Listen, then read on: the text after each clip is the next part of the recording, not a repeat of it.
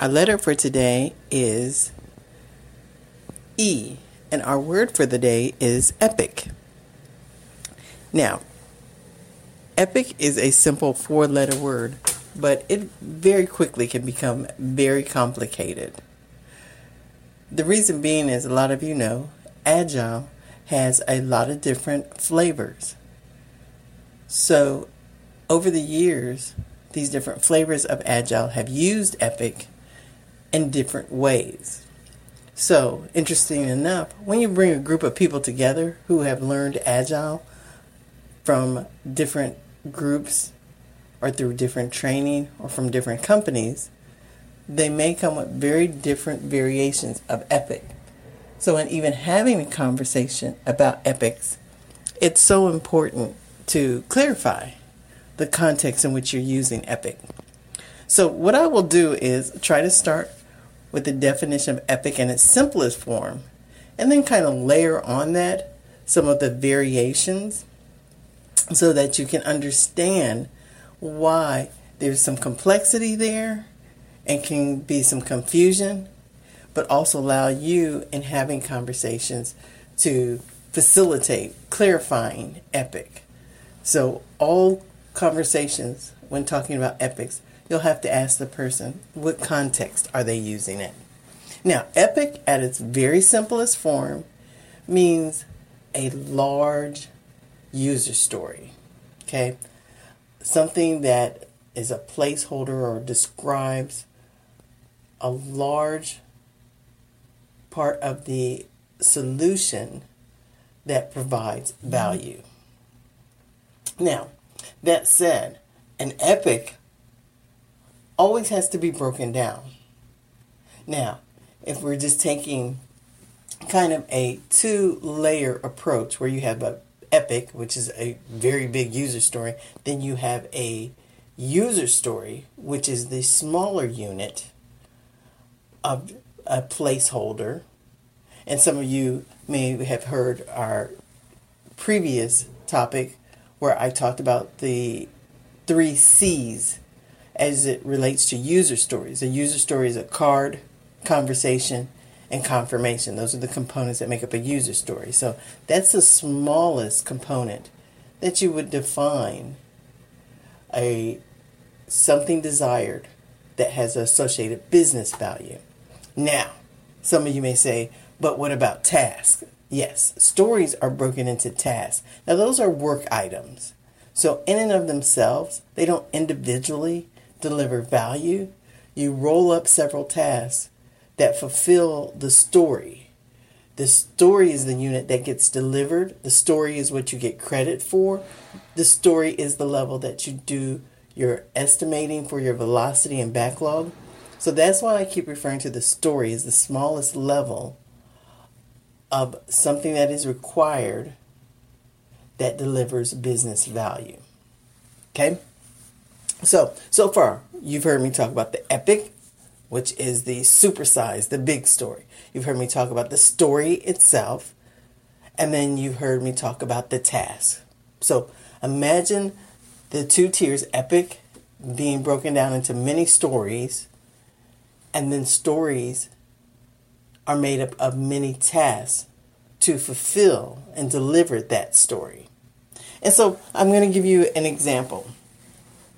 Epic might be when someone says, and just so you know, some people may call it an epic story, so they do still use the story format. That's some people. I'll explain more later, other variations. But if you're using an epic story format, then, for example, the epic might be, as a customer, I want to be able to have a wish list so that I can come back to buy products later. Okay, so that's the customer, that's the who. I want to be able to have a wish list, that's the what.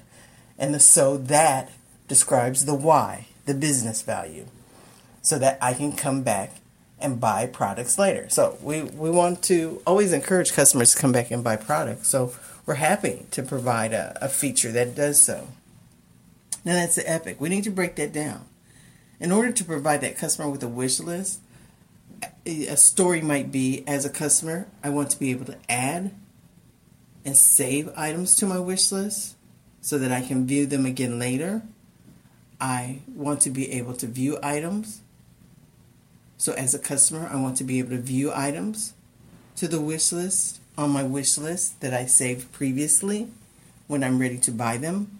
So those are two separate stories up under that umbrella Epic. And then the customer may want the ability to delete items from their wish list.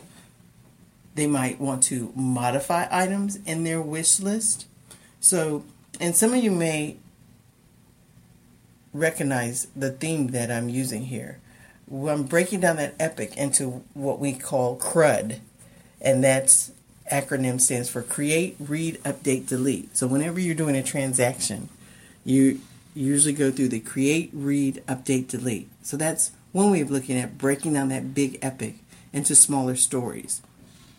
And the reason for breaking the stories down or slicing the stories is because we want them to be small enough so that our estimating is accurate.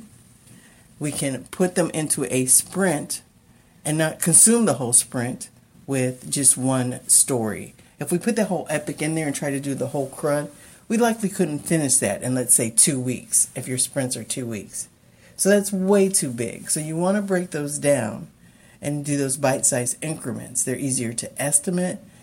You're more accurate with your estimating the smaller these pieces are.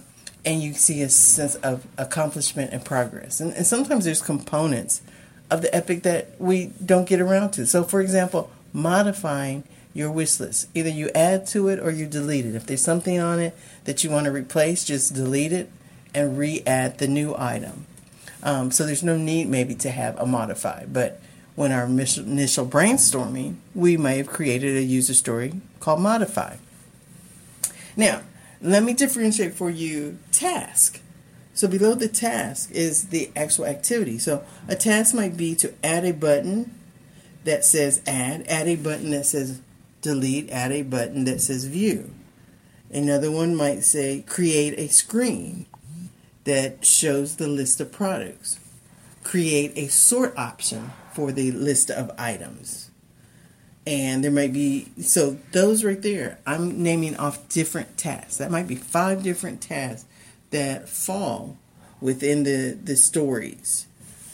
And so some of those tasks may be considered critical, some of them may not. And you're breaking these things down because you've probably, if you've been following me for a while or listened to previous episodes on Agile, the goal is to find those different components, but then to prioritize which ones are minimum viable product.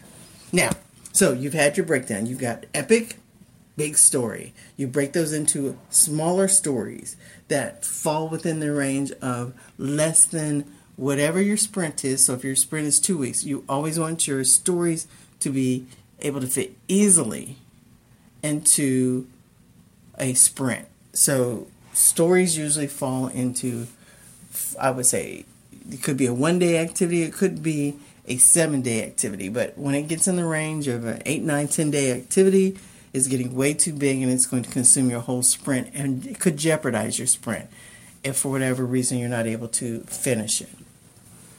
Now, so you have your Epic, you have your stories, your tasks. So what makes it complicated? Well, for example, there is something called Scaled Agile Framework. Their use of Epic is almost at the level of an initiative. So you have your initiative, and then under your initiative / Epic is a feature. Then your features get broken down into stories. So there's kind of a layer in between. And then there's flavors of SAFe, this Scaled Agile Framework, SAF. And the E that is there just for pronunciation, but it's the Scaled Agile Framework. So in their latest version, 4.0 and 4.5, they introduce capabilities. So you have an initiative Epic, you then have capabilities. Your capabilities are broken down into features. Your features are broken down into stories. And then you have your task. So it could be even a 5-layer effect to it. Now, I'll throw in there that there's also something called themes. And themes can kind of be horizontal. They can be cross-cutting across many epics or across many features. You also might hear people refer to a saga.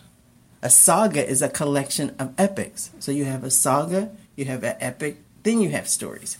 So for this reason, it's all about decomposing big chunks of requirements, whether you call them features or capabilities, breaking those down until you get them to that story level, which is what you do your ultimate estimating, do your work tracking, your prioritizing against. You're getting it to the story.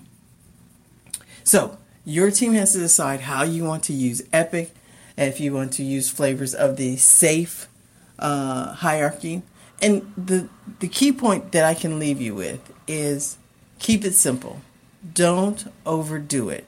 Don't use these different layers for the sake of using them. There's SAFe 2.0, 3.0. SAFe even encourages use the simple, the most simplistic hierarchy that works for your environment. So that's your big takeaway. So that's our word for today, epic. I hope you found today's tidbit useful. And if you want more information about any of these topics related to Agile, or just want to kind of put everything together. I know the A to Z alphabet is a great way to get tidbits, but if you want to really put it all together, have a team building exercise as well, we have a great Agile boot camp, hands-on, 3 days. We can do it at your location or at a public location. You just go to B2T training, B, the number 2, the letter T, then training.com. And I am one of the master instructors with B2T, so feel free to look for me, Jacqueline Sanders Blackman, and would love to help you all on your Agile journey. All right, that's today's episode. Thanks for tuning in.